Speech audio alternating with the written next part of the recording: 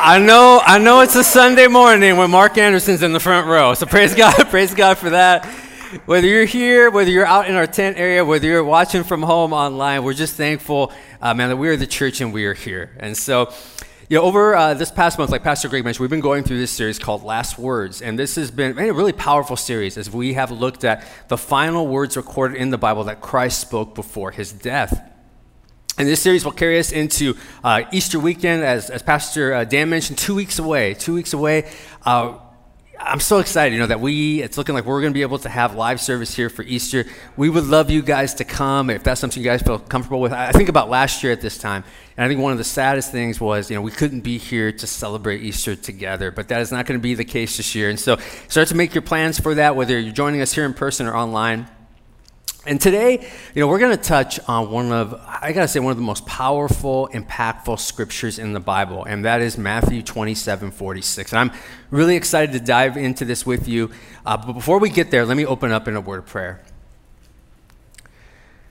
Father, thank you. Thank you, Lord, that wherever we may be, that we are the body of Christ. And I just couldn't help but think over this last year, pretty much almost exactly a year, Lord, that you provided this reminder that you are the common denominator. You are what connects us, Lord. That geography does not matter, but it's your presence. It's the Holy Spirit that is within each of us, whether we're in this building or not, whether we're in the South Bay or not, Lord, that you are what matters.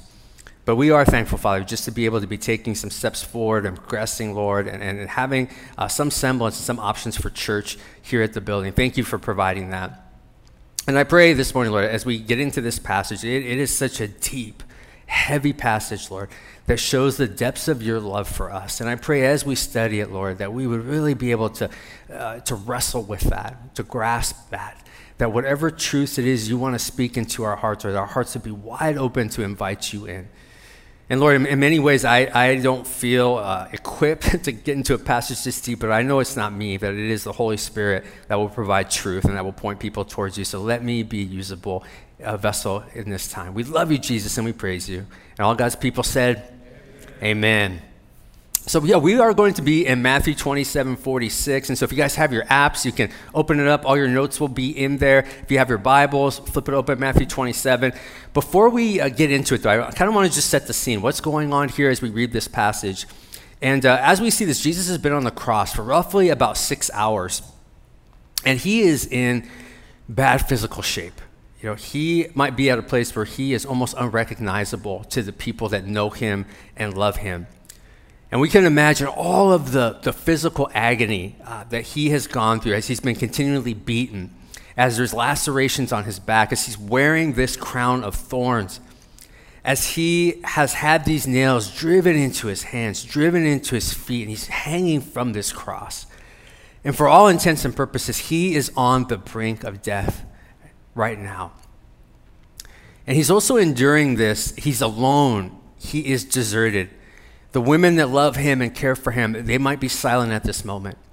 His disciples, his best friends that he has spent so much time with, they're terrified and they have deserted him. There's not a trace of them. And Jesus, after making sure that his mother was not abandoned and that she was taken care of, Jesus was about to experience this separation from his own Father. And that's where we pick up here. We're going to read actually verses 45 and 46 of Matthew 27. It says this: Now from the 6th hour there was darkness over all the land until the 9th hour. And about the 9th hour, Jesus cried out with a loud voice, saying, Ali, Ali, lama sabachthani, saying, my God, why have you forsaken me? As we hear these words, my God, why have you forsaken me? This isn't the first time that we see this in Scripture. When Jesus cries this out, this cry is actually a fulfillment that we first see in Psalm 22:1. That's where it was originally shared. And if we look at Psalm 22, there's so many parallels in that psalm to the events of the crucifixion leading up to it and the actual crucifixion. And Psalm 22, if you have the chance to read it, it is a psalm of lament. And Psalms of lament were given at a time where you were experiencing just deep grief, deep regret, deep sorrow. And if we look at the totality of Psalms, 1/3 of the Psalms in there are classified as Psalms of lament. And David wrote this, and we don't know what the circumstances were when David wrote this. We can look at David's life, and there were so many moments, ups and downs, and ebbs and flows in his life, but times where he was relying on God with everything he had, and he was experiencing that grief, and he was experiencing that regret. So we can imagine this psalm could have been written at any one of those times. But again, what is noteworthy about Psalm 22 is that there's many foreshadowings to what Christ was going to go through on the cross as David shares this. And a few of the ones we've been reading through of these past few weeks, right? His hands and his feet being pierced, the bones being pulled out of joint, his clothes being gambled for. And as Pastor Gary took us in last week, that Jesus would thirst. And as he got that water, that this might physically have allowed him to share these last few statements that he needed to make. So let's dive in as we look at Psalm 27:46, and he cries out those 9 words, my God, why have you forsaken me? And as I read this, just questions were kind of in my mind as I was studying this. Why did Jesus cry this out? And I think some people had raised the question, was Jesus crying this out because he wasn't sure of what was going to happen to him, what was in front of him, what he was about to endure? And I don't really think that was the case at all. I think Jesus was very well aware of what he was about to enter into, what he was going through in that moment. And we see that because just a chapter earlier in Matthew 26, Jesus was praying. He was praying at the Garden of Gethsemane. And he was praying as if he knew everything that he was about to go through. The torture, the suffering, the abandonment from his disciples, and so much more. And I wanted to take you to that passage, Luke 22:44. This is what it says about Jesus in that moment as he's praying. And being in agony, he prayed more earnestly, and his sweat became like great drops of blood falling down to the ground. Man, that's an incredible mental image. As Jesus was so troubled, he was so distressed that his sweat was like blood, and it was falling to the ground. This is what he was wrestling with. This is what he was going through. And I think what was interesting here was that he was at Gethsemane, and Gethsemane was at the foot of the Mount of Olives. And the Mount of Olives was a place that Christ would regularly go to pray, just to be in communication with his Father. And in Hebrew, Gethsemane means oil press, which makes sense if Gethsemane is connected to the Mount of Olives. And in this time, olives, they were harvested, they were crushed, and that's where we would get olive oil from. And in Bible times, olive oil was very valuable. It was desired. It was something that was important. And there was a whole process of how they extracted this oil from the olive. And I wanted to show you a picture of what an olive press might have looked like back in these times. You can see a pretty amazing contraption. You can see the wooden lever, right, that's running across and connecting. And then you see that big circular stone. And when they would activate the lever, that stone would come down, and there would be a basket of olives, and that stone would crush it. It would crush the olives. The oil would come out into that basin, and then if they had some type of collecting vat, maybe a jar, it would flow into that. And that was the process of how they made olive oil. And so Jesus, he was praying in the place of the oil press, knowing, I think in a way, that he was the one that was soon going to be pressed, that he was going to be tested in a way that he never had before. And so from this passage in Luke 22, I think we can gather that Jesus, he knew exactly what was coming. So again, we get back to that question, why did Jesus cry out, my God, why have you forsaken me? And your first point today as we answer this is, even in his suffering, Jesus was fulfilling Scripture. Even in his suffering, Jesus was fulfilling Scripture. Now, I don't think on that cross that Jesus thought, hey, let me quote a piece of Scripture right now. Let me quote Psalm 22:1. That's what I'm going to do.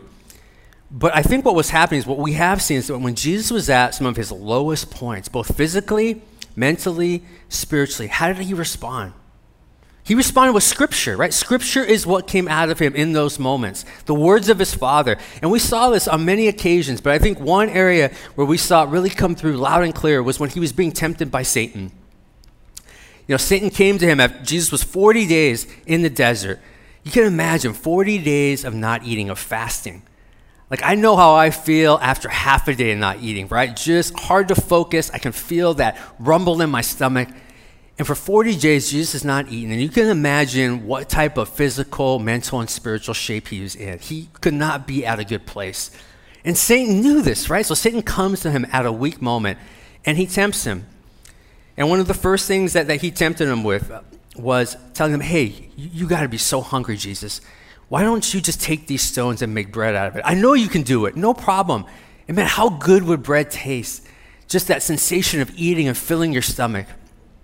But this is how Jesus responded in Matthew 4:4. He says, man shall not live on bread alone, but by every word that comes from the mouth of God. Right? Scripture was his response. Again, Satan tempts him. Satan takes him to a very high place, and he's looking out over all of these kingdoms, all of these buildings.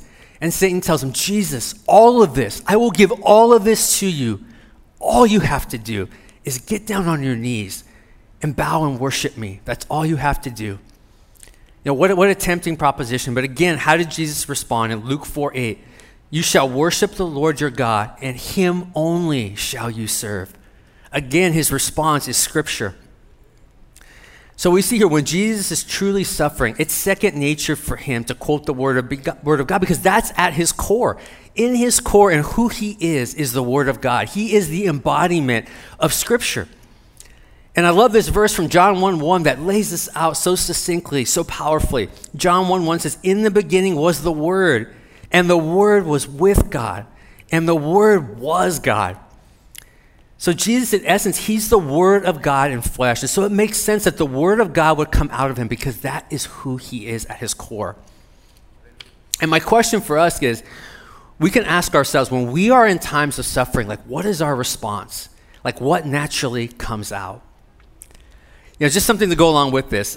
Just a question, raise your hands. How many of you guys like coffee? How many coffee drinkers do we have here, right?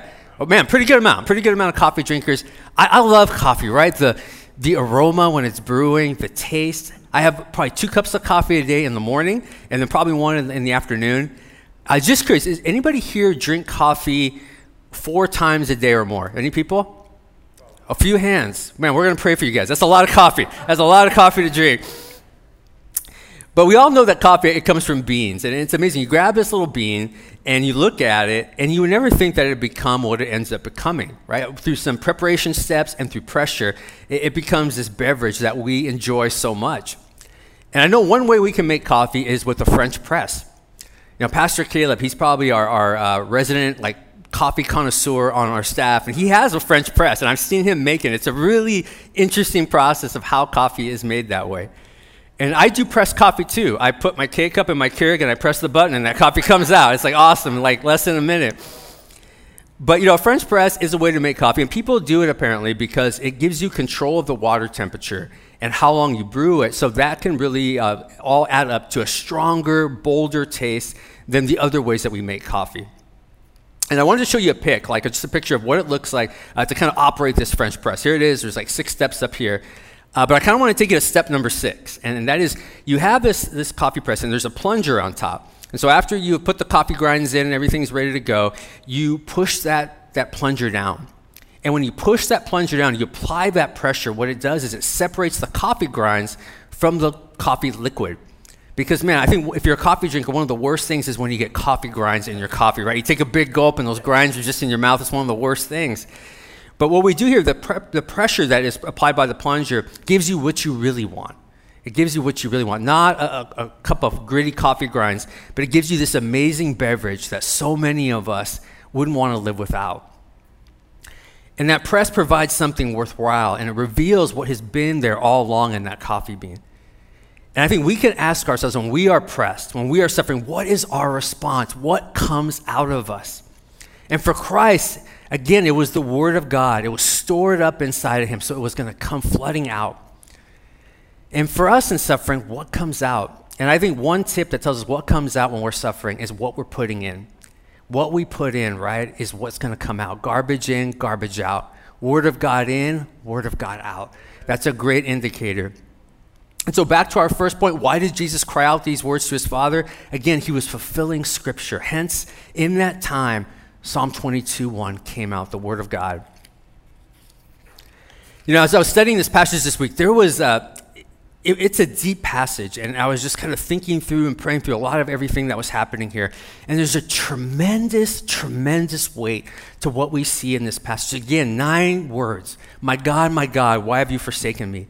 And there are things happening in this scripture that changed everything. It changed everything for me. It changed everything for you. It changed everything for everybody watching from home right now. It was a game changer. And I think what I see here, if we're looking at the second reason of why God cried this out, is that Christ is experiencing the spiritual punishment for our sins. We can read this passage and we can just gloss over it. Oh, this is nice. Jesus died on the cross. I know what happened. There's some knowledge. But I don't think many times we don't sit and meditate on the scripture of the true weight behind it, that all of our sins were resting on him in that moment, that he was experiencing the spiritual punishment. He was bearing the weight of every sin that had ever been committed, past, present, and future. He was wearing that. He was experiencing that in this moment.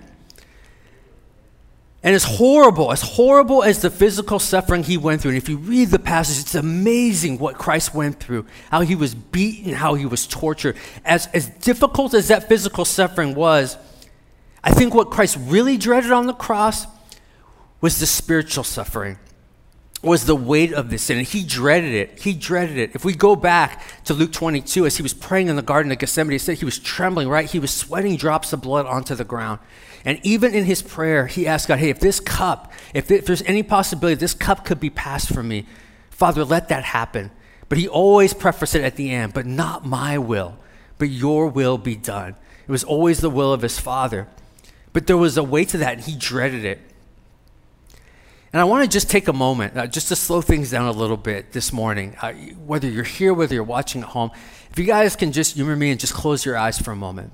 I want you guys to close your eyes. I want you guys to think about this morning. Think about yesterday. Just to the best of your recollection, are there any sins that you have committed in that time? Maybe it was driving here this morning. Maybe somebody made a move on the road that you didn't like, and your anger flared up. And maybe you said something under your breath, or maybe not so under your breath. Maybe you said it out audibly.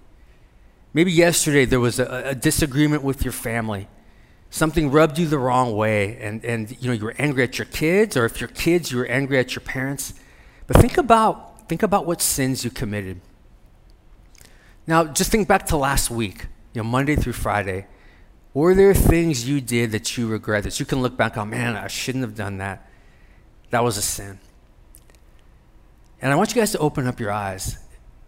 These are just the ones that we can remember, right? How many times do we sin each day in ways sometimes we're aware of and some ways that we're not? I think about my 44 years of life, and I was thinking through that this week, all the sins I have committed. And it's to me, it was embarrassing. And if I told you some of the things I've done in my life, you guys would be shocked. You'd be like, man, I can't believe you've done that, Dave. I think about all the lies I've told. I think about all the times I did things with selfish motives, things that would benefit me. And sometimes I passed it off like it would benefit other people, but underlying it was, hey, I want this to go this way because this is going to benefit me first and foremost.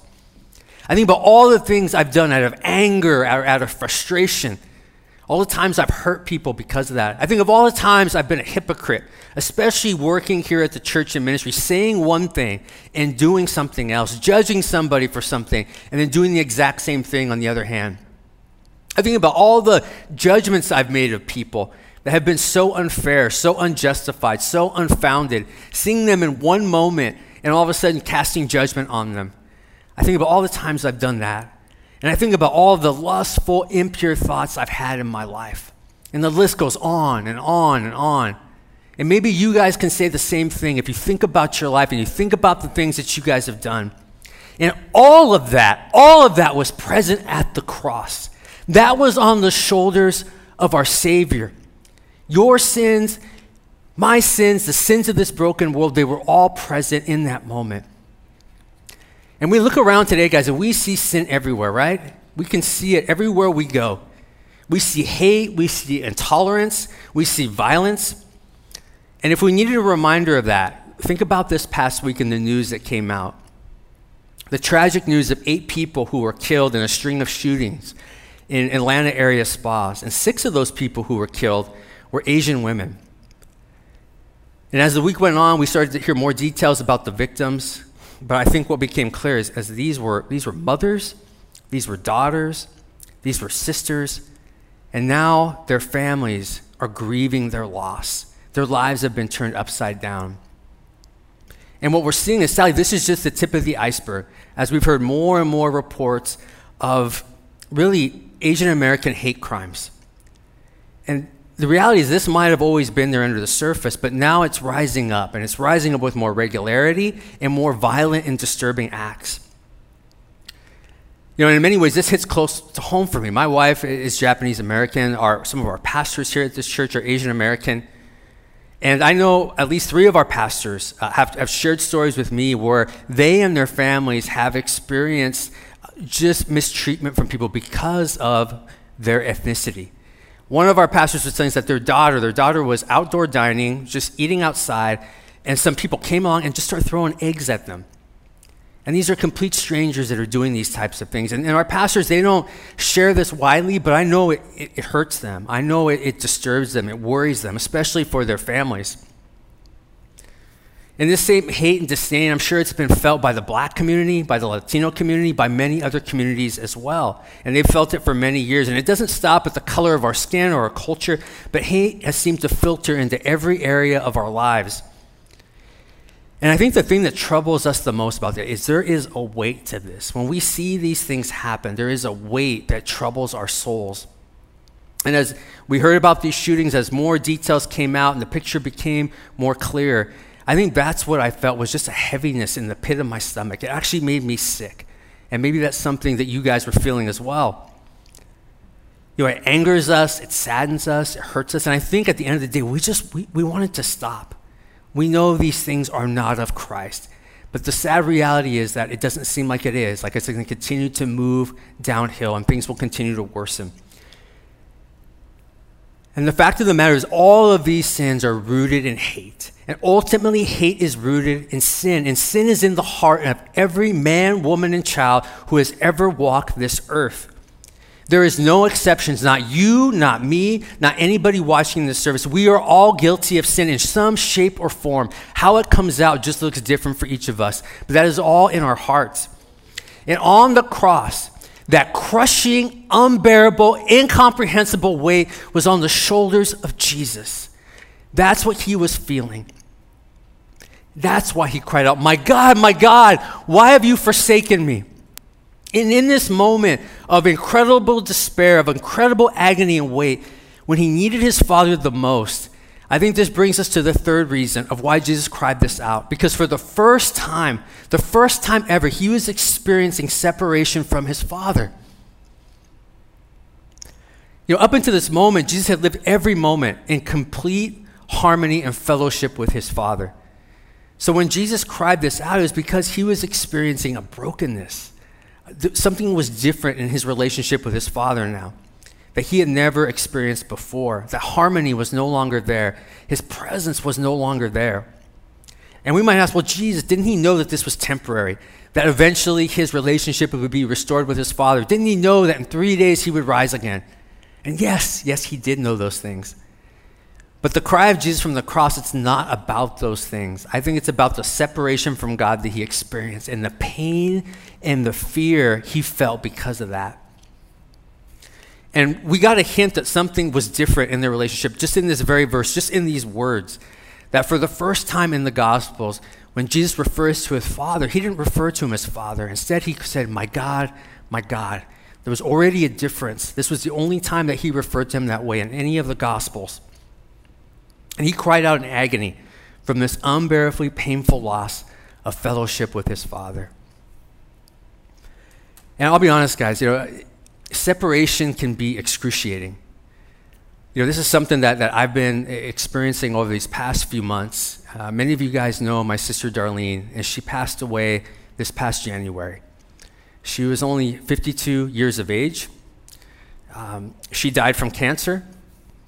She was diagnosed in October, and many of you guys know Darlene, maybe from the women's ministry here, maybe from her counseling, but such a special, special lady. And I'll be honest, it's been like such a devastating loss for my family and I, as we've been trying to just make sense of this. 57 days after her surgery, she was gone. She was just gone. And I think about October of last year. We're celebrating my dad's birthday, and it's such a joyful time. And Sarah and I shared the news with our family for the first time that we're expecting. And I remember how thrilled Darlene was, just the thought of being an auntie. I have a video of it. She was so excited. And then 3 months later, I'm sharing the eulogy at her memorial service. And it's a hard thing to wrap my mind around. And I think what has been such a struggle for me is just knowing that there's this separation now between us, that I will never get to see her smile, that I will never get to joke around with her again. That as I share up here today, that usually I would look out and she'd be sitting right there in that section, and I would see her smile, and I would see her support, and how reassuring that was for me. And this is the first time I've spoken on a weekend where she is not there. And that was something that sat with me all week. It would come into my thoughts. And I don't think I'd ever felt that separation more painfully than a few days after she passed. And, I think when these things are happening, you're just trying to keep it together for your family, right? It's a time of crisis, and so you're trying not to get emotional. A couple of days had passed, and I went up to her room, and that was the first time I had been in her room since she passed, because I just wanted some keepsakes from her. I just wanted some items that would remind me of her. And I got up into that room, and I looked around, and just everything reminds you of her. Everything is Darlene. I can almost feel her presence in that room.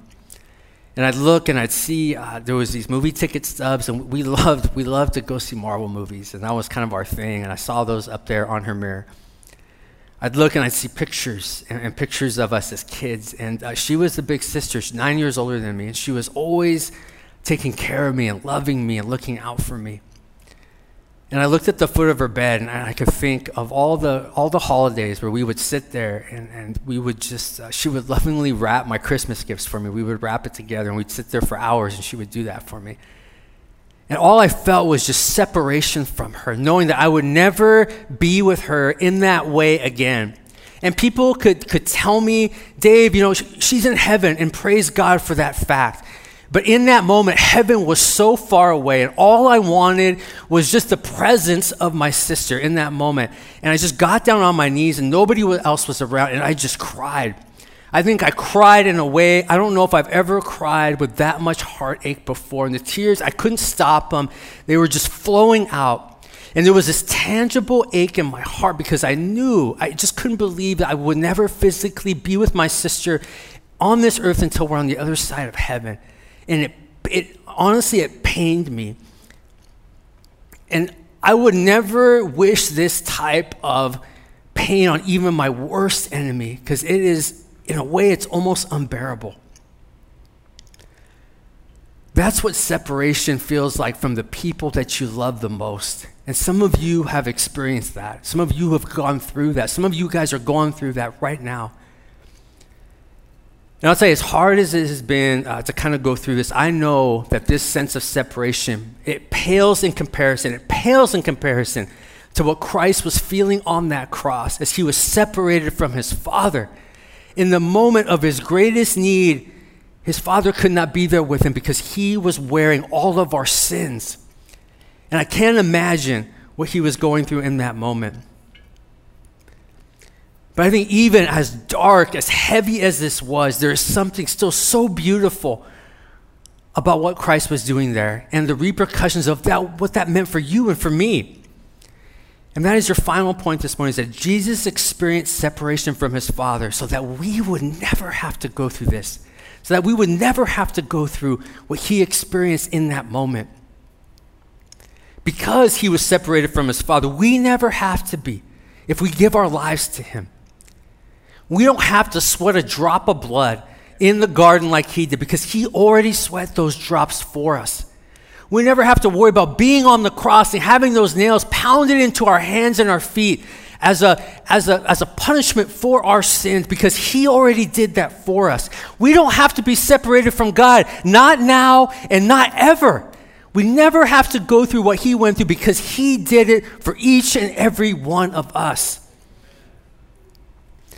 I came across this great summary of all that Christ did for us that puts together some key portions of Scripture. And I wanted to share it with you because, we read this passage and this passage, but really what was going on there? What did he do for us? And I wanted to share it for you. It's going to be up here on the screen.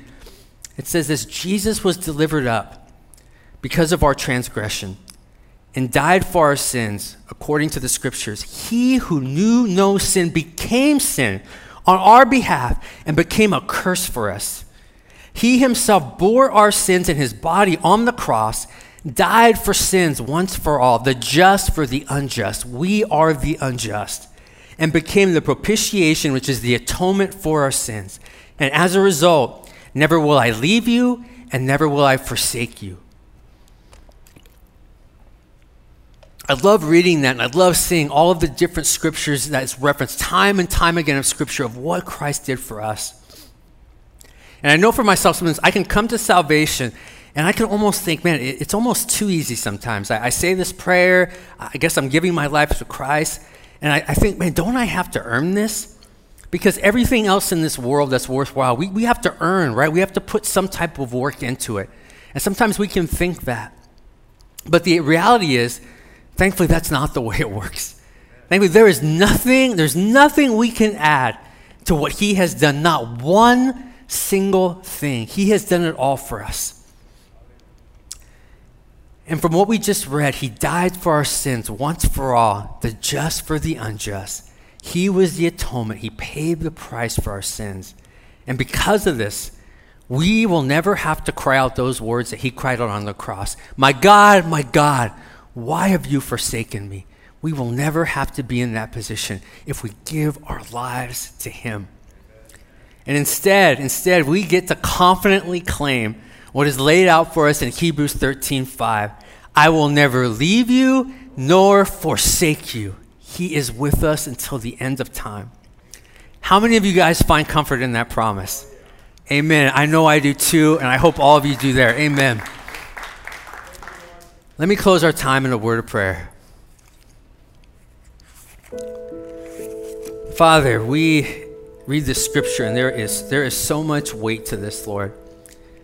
We think about what you did on that cross, and I am as guilty of this as anyone, Lord, that we can read these Scriptures, and sometimes we become so desensitized to them. We've heard it so many times, maybe from the time that we were a child, that we don't give the proper thought to what you actually did for us, how much you loved us, why you cried out in agony, Lord, that you took the weight of our sins on that cross after being beaten and tortured.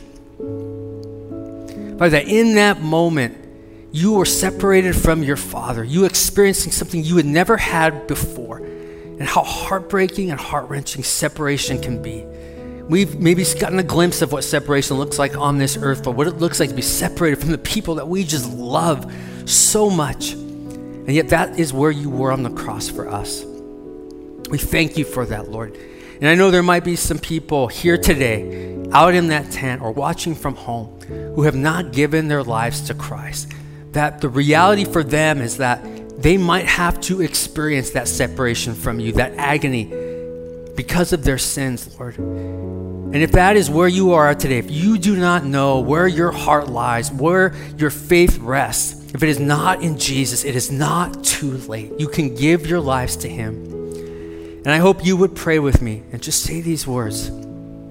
Father, I know I am a sinner. I know I have committed and done things that have hurt people, and I am ashamed of those things. But Father, I know that is not where I have to be. That is not where my life ends. I want to give my life to you. Father, take my life. Transform my heart, Lord, because I cannot do that on my own. And I thank you, Father, for what you did on that cross. I hope this is something that you will pray. And if you have prayed this, if you were here in this building or out in that tent, I pray that you would find one of our pastors. We would love to talk with you. We would love to help you and walk you through what a relationship with Christ looks like.